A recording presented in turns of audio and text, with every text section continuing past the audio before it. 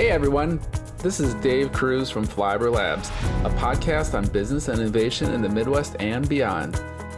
Here you'll meet fascinating people and learn about new technologies and practices that will change how you look at life and business. Enjoy! Today we get to have Mitchell Weiss with us, and Mitchell is the CTO of Seegrid. Seegrid develops and sells robots that navigate manufacturing distribution centers. They help move stuff around essentially without a human operator. You can check out their videos. They're pretty fun to watch, and they've been doing this for a long time. So Mitchell has a wonderful background around robotics and automation, which he can tell us about. He has 23 patents, and he's an expert witness in IP litigation. And he has experience in product design and production and selling. So I invited Mitchell on the show to learn more about what he's doing at Seegrid and what he thinks about the future of robotics and automation. So Mitchell, thanks for coming on the show today. Thanks, David. It's good to be here. So before we get into the kind of what you're up to now, can you give us a little bit of overview on your background? Yeah, it's a fun story. I like to tell it. So when I was 16 years old, which is a long, long time ago, in high school, I was reading Isaac Asimov's I, Robot. Mm-hmm. And one of my classmates dropped on my desk a flyer for the local science fair and said, "You should enter something in the science fair." I said, "Yeah, I should." And I built a robot. Huh. So at 16, I started building robots. And then when I went off to college, I decided I wanted to get in the robot biz. It was suggested to me I try this funny American school called MIT. I grew up in Canada. So I went to MIT and I wanted to study robots, and they thought I was out of my mind because I would never find a job. And I studied what I needed to learn, and I got in the robot biz. Huh. Interesting. So back then, MIT was not into robotics. There were two classes at MIT that covered robotics back Wow. in 1975. There was one called Making Machines See and Feel, which later became called Robot Manipulation and Vision. And there was another one called, I think it was Robotics or something to that effect. And that course wasn't even offered by the time I was able to take it. That's crazy. I bet they have a few more now. Probably have. Yeah, I think so. 50. And weren't you a lecturer at one point at MIT before Seegrid? Yeah. Okay. Well, I've worked as a part-time lecturer at Pitt, Penn, and MIT, depending on where I was living at the time. And I have lectured at MIT in the machine design course, the class where the kids make little machines that compete against each other. Cool. And what did you do after graduating from MIT? What were some companies you worked for, or projects you worked on? Yeah. First company I went to work for was Unimation, which was, as all your listeners should know, the first robot company on the planet. It was founded in 1959 by Joe Engelberger and, I forget his name. George Duvall. George Duvall invented the Unimate. Joe Engelberger was the entrepreneur. 1961, they installed the first robot. And I went to work there in 1979 when I got out of school. And I was the first applications engineer on the Puma robot, which was their first all-electric computer-controlled robot. Then I left Unimation and started a company called the United States Robots in 1980 with another ex-Unimation employee. And at the time, we were the fifth robot company in the U.S. In 1981, There were 15 or 20 of them. It was crazy. Huh. So around 1980 that the industry really took off.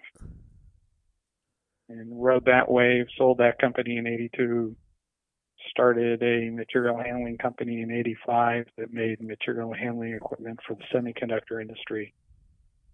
And sold that to PRI in Boston in 93.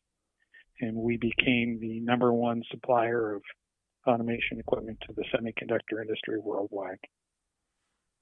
Wow. And after that, I Seegrid in 2004.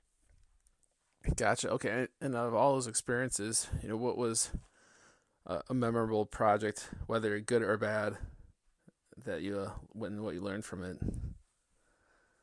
Well, everyone's a learning opportunity. And there were really two big things that got learned. One was the robot business is really hard. At least it's really hard Right.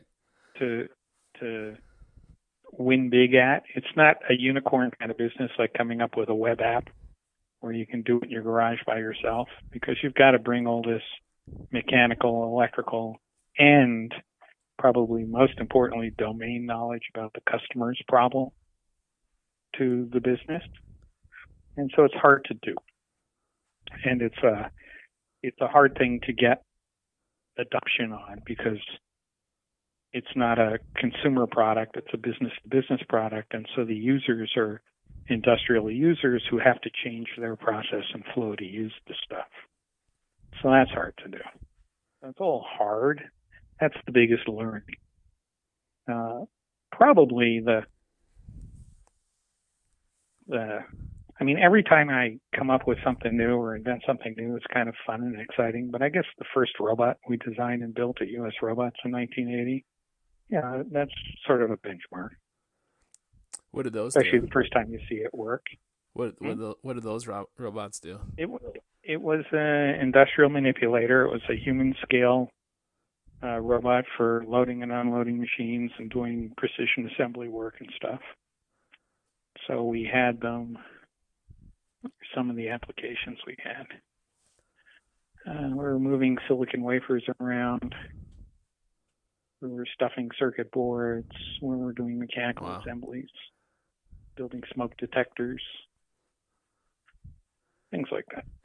And how is robotic design and development now compared to back in 1980, as far as ease of development? Yeah, well, it's obviously a much easier environment to develop in now. We at US Robots, we had to design our own motion controllers, our own power amplifiers for the motors. Wow. We had to work with the manufacturers of the motors and the gear trains and things to debug their manufacturing processes. It just wasn't a mature market yet. Interesting. One of the products I worked on before that, summer job, was on the space shuttle and working on the arm on the space shuttle.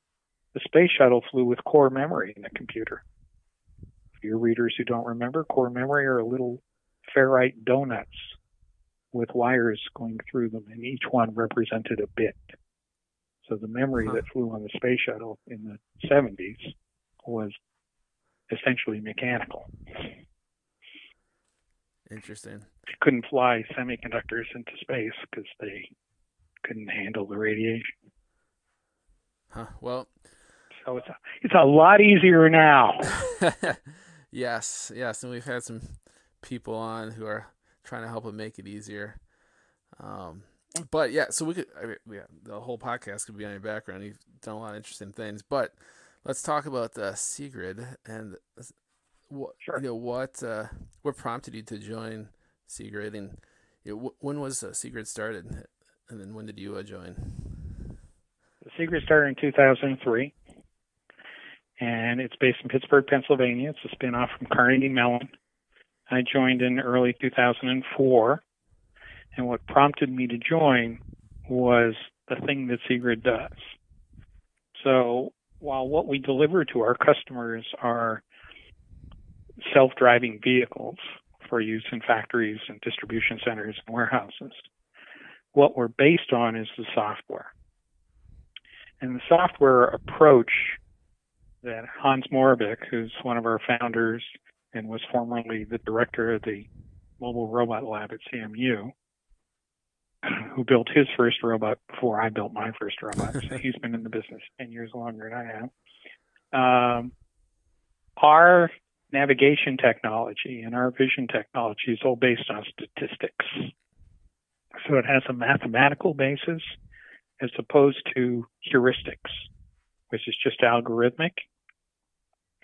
And when I came to visit in Pittsburgh with Hans, and he explained to me how his system works based on statistics, I got excited. And, that's kind of super nerdy, geeky detail. But artificial intelligence work for years was wrapped around clever tricks, meaning heuristics, and was not succeeding. And here Hans was able to explain to me that he had this process for doing navigation and vision that was based on statistical methods. And I said, well, that's pretty convincing. We should make that work. And can you give an example? What's the difference between using an algorithm approach versus statistics? Sure. The way our system works is it captures a lot of images in the environment, it processes those images, and it finds a lot of features in the environment. So if you look around the room you're in, the edge of the light switch, the edge of the door frame, those are a bunch of specific features. They don't have a lot of meaning like a door or a ceiling tile, but you might have the edge of the tile, the edge of the ceiling. So if you're using your heuristic and you're trying to navigate, you might tell the system, okay, I've computed that this thing is a door and you're 3 feet from the door. If you're using statistics, we don't care that it's a door. We just care that there's a bunch of obvious features around it. And I'm not going to try and interpret what they are. But if I grab enough of those features, so the door frames, the corners of the room, stains on the carpet, ceiling tiles, light fixtures, just a lot of random edges in the room, and I don't figure out what they are, I just have to measure my distances and identify where I am with respect to that pattern of points, which is represented as a bunch of math. So I now have a system that's very robust because it's based on large amounts of data, and I haven't parsed it into things that are important to humans, because humans don't work that way. Right? We don't process lots of statistical data to figure out where we are. We say, oh, we're near the door. So that's the big difference. And that is, it's very computationally intensive, but it's very good for what computers are good at. Huh, interesting. And so, yeah, I have a lot more questions about that. But first, could you just give a kind of a brief overview on SeeGrid, if you know, Sure. The number of employees and the products that you offer? I got it. Yeah. All right. So SeeGrid's in Pittsburgh. We have about 100 people working here. We've got people in Europe and scattered around the U.S. in the sales and support side and stuff. There's about 100 people in the company. Starting in 2003, our core business is what we call 3D perception, which is the software side of our business. And what we do with that is we currently take things like industrial tow tractors or industrial pallet trucks or forklift kind of trucks, and we add components to those, which include our home-brewed stereo cameras. We make our own stereo ranging cameras, computing platforms, safety systems, and we turn those industrial trucks into driverless trucks. So it's actually a truck that you can get on and drive, move around just like a manual version, but you can also step off it and send it somewhere on its own. The reason we did it that way was we didn't want to be in the truck and vehicle making business. That's a commodity business. There are other people who do that really well. What we wanted to do was be in the give the truck brains business. So we have all our stereo ranging cameras, the ability to build maps that the vehicles navigate around, and then the tools you need on the truck so that people can easily use it. So our system is a teach-repeat system. We call it walk through then work. You move the truck along a path through the facility, and we can store up to 15, 20 miles worth of paths on a truck. And once you've driven it around once, it can repeat that. Wow. So it's a very simple, show it the job once, and then it does the job again. And the vehicles navigate within a couple of inches of the desired path. When you have a lot of our vehicles in a building, you need to coordinate their activity. So for that, we have another product that's called Supervisor. So all the vehicles navigate on their own, but they coordinate their activity by talking over the facility Wi-Fi back to Supervisor. And Supervisor coordinates where they're going. When one truck can go through an intersection, another truck has to stop. And we do all of that without adding any infrastructure to the customer. So one of the big advantages of using our vision system and the way we train the trucks, when we come to an intersection, we just tell the truck, this is an intersection. I don't have to stick a traffic light in or a gate or a switch or a doorway. The truck knows this location in space is an intersection. I will ask for permission to go through it before I go through it the next time. So we literally can take one of our vehicles to a customer site, turn it on, run a route, maybe the route's 100 meters or 1,000 meters long, and repeat that route within minutes of showing it that route. And in fact, that's how we demo to our customers. Huh. So you don't have to map anything. I mean, the mapping is just drive around the truck and it'll memorize essentially its position. So how does it memorize its position? What is it? Is it using the sensors on board, the Wi-Fi signals, or how does it figure out the mapping? It's all based on the vision system. It's all based on each truck, there's 5 stereo cameras. So there's 10 imagers altogether, arranged as 5 stereo cameras. And with the stereo camera, look out your left eye and your right eye, blink in one eye, and you'll see things shifting right to left because of the parallax. So the difference in the two images is called the disparity. So based on the disparity between points in the image, you know how far away those points are. So imagine you don't have 2 eyes on the front of your head, but you have 2 on the front, 2 on the back, 2 on each side, and 2 on the top. That's what we have on our vehicles. There's a thing called the Vision Guidance Unit and has these 5 stereo cameras on it, and it's looking all around the truck at 360 degrees and above and below the truck, almost in 360. Can't see through its own feet. As the truck is driving, as we're training it, it's taking pictures. It's taking stereo pictures. And then it processes the data in those stereo pictures. And for every snapshot that it takes, it finds 1,000 to 2,000 features in each snapshot of 5 camera sets. It then builds those features into the 3D map. And that's where all the statistics come in, because we build them into a map in a thing that's called an evidence grid, which is actually a statistical probabilistic representation of the space. So again, we're not trying to show a picture of every column and beam in the building. We're just showing a random sampling of a lot of important points in the building. So once you've built that whole 3D map, you take the vehicle to a start position, you send it to a destination by pushing a button on the user interface. And then as it's driving to that destination, it's continuing to take these snapshots in all 5 stereo cameras, and it's comparing its position to where it is in the map. So it has an idea roughly where it is. It looks at those thousands of points in the images. It compares the fits of those points to the map, and it says, oh yeah, I'm within 20 millimeters of where I should be. And that's how it works. What if those points? Oh, sorry. Go ahead. I was gonna say, what if those points in the map change? Like they go through, and a barrel was there, was there before, and now it's not. How does it not get confused?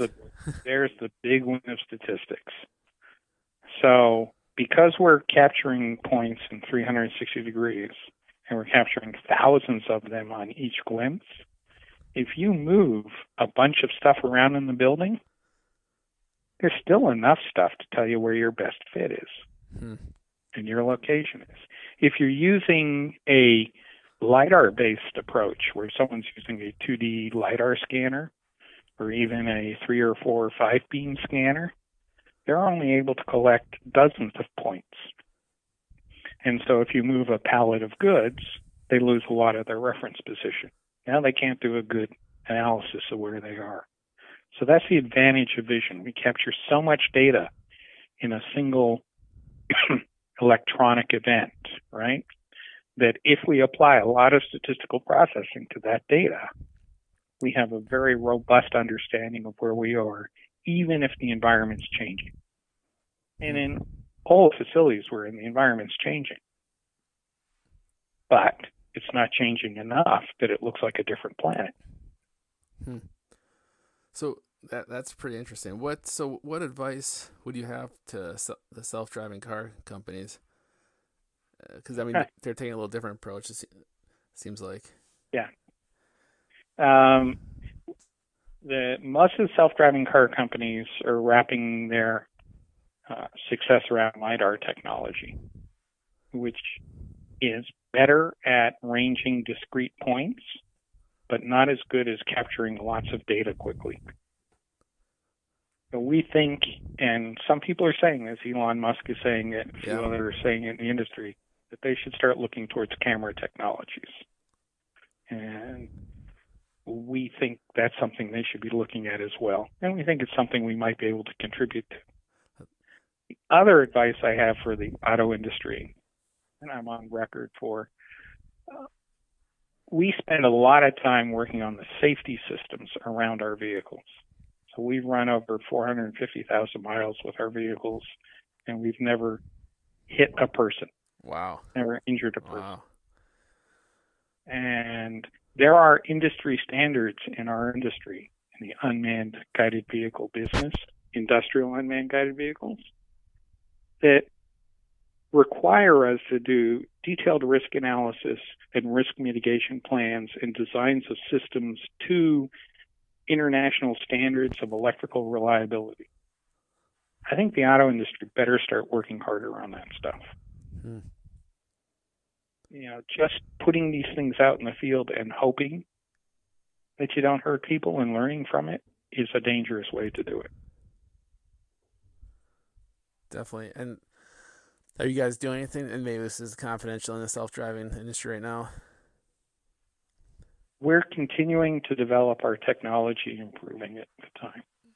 One of the advantages to how we do stuff being so compute intensive and being based on camera technology is as the technology improves in the marketplace because of the ubiquity in cameras and phones and the power of processing, we're continuing to be able to do better precision, higher range, higher density data.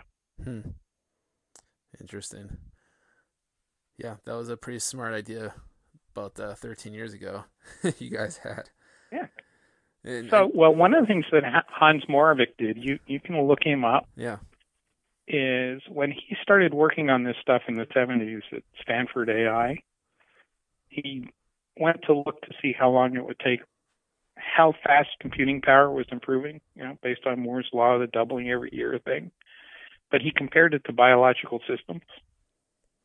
And somewhere around 2000, he kind of came to the decision that the time was right for, given dollars worth of computing, you can compute this kind of stuff. And we've been very adamant from a product development perspective to make sure that everything we do is not based on being clever or inventive, even though we invent and we do clever things, but that it's based on the benefits we can get from improvements in computer power.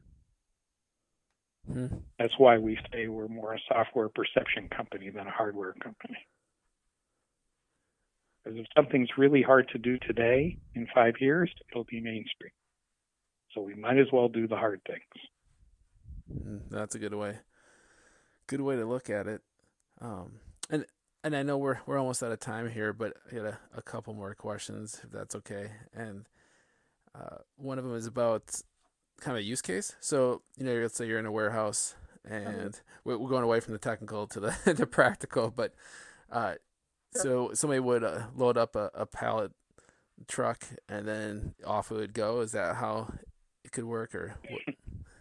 That's one of the use cases. So there's two big use cases we have.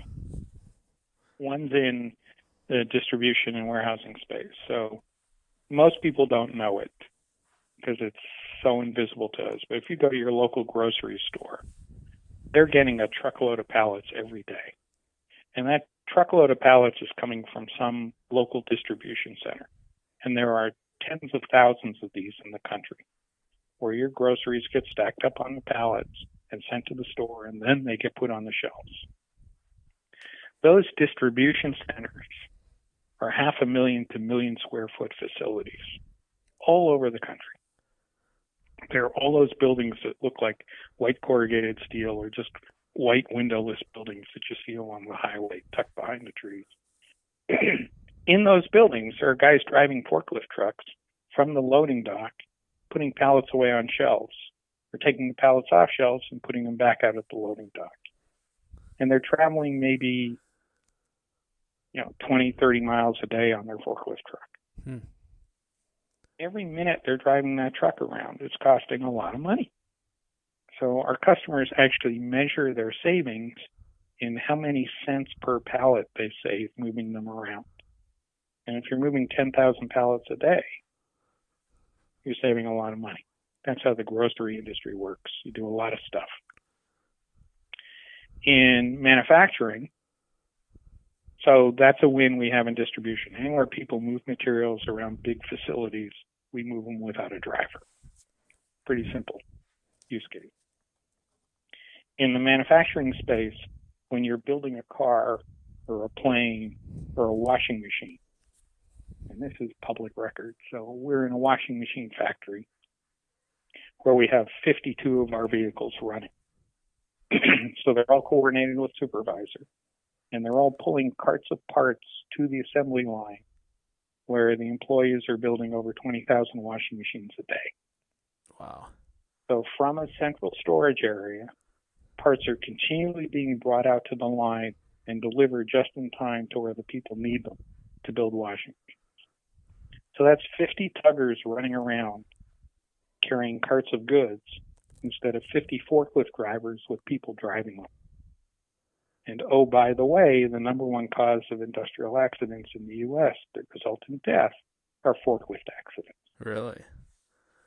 Wow. So in that, a person every 3 days in the U.S. roughly dies because of a forklift.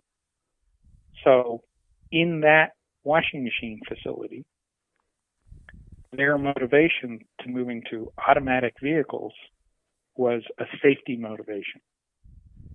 Turned out it saves them a whole bunch of money because there's 50 trucks driving around on their own. But their objective was to reduce the risk of injury. Seems like a no-brainer. Yep. Go ahead. No, those are the two biggies, taking parts to where people need them or putting parts away somewhere. And do you publicly disclose the cost for the vision system? I Nope. guess that's kind of a loaded question is the problem because there's so many variables. All right, fair enough. I probably wouldn't either. So we don't sell the vision system on its own. We just sell the vehicles. Oh, okay. And we sell them in such a way that if a customer has an application, say some car companies setting up a car production line, they'll come to us. We send in applications engineers who work with them on the material flow requirements they have. We'll figure out how many vehicles they need, and then we'll quote them the price for how much that makes sense. And a magical secret so we can make money at it. That's right. So last question, I promise, is I'm curious, where you want to take the technology at Seagrid over the next 5 years or whatever time makes sense. How do you want to improve it, and what's necessary to make that happen? So there's kind of a two-step answer to that. Robotics, in our case, material handling technology, has been around for a long time, and its main mission is to reduce the mindless jobs that people have so they can do more mindful jobs. And we work very closely to people, right? We're delivering goods to and taking them away from people. So we have to have all the safety systems and stuff. Okay, that's step A. Step B, it's turning out that with the growth of e-commerce and all these large fulfillment centers going in, there is not enough labor in the country to fill those jobs. You can't get people in all these little towns. They have a big distribution center that's feeding a 100-mile radius to deliver your next day peanut butter sandwich from Amazon or something. So it's going to require giving our machines the ability to do more than go from A to B They're going to have to be able to pick up the goods themselves, select the goods, maybe grab a whole case of goods or do something. So a lot of the development we're going to do in the future is around what we call manipulation, load handling, whether it's with robot arms on vehicles or just the forks picking up forks or whatever that's doing. So it's a big part of it is giving the machines more smarts and more autonomy, not just in terms of path following, but in terms of following a function. And there are other things we can do with the perception technology in three-dimensional space in terms of building maps, using them, applying it to other industries that we don't talk about a lot. So it's really about leveraging this ability to, if you think about what people can do by looking around and walking around, then you go to the next step of what they can do. Well, now let them start to interact with the environment because they know where they are and they know what they have to do. That makes sense, and that would give you the entire process from picking up the goods to delivering to the line. Yeah, that would be pretty amazing. Right. That's not an easy problem. Store shelf. Yeah, that's not an easy problem, but it's a big one. And it's not one you get into the business and expect to solve in a year. No. One of the other interesting things about the whole robotics and automation space, you better have a 20-year plan in your mind. No, that makes sense. All right, well, that's a good. I like your vision. That's probably a good place to end this podcast. But Mitchell, definitely appreciate your time and your thoughts, and you've had a large amount of experience, and we feel honored that you could share it with us. You're easily honored, then. Thanks for your time, and it was great fun telling stories. Definitely, and yes, we definitely appreciate it. And thanks everyone for listening to another episode of Flyover Labs. As always, I really appreciate it, and we'll see you next time. Thanks, Mitchell. Thanks, everyone.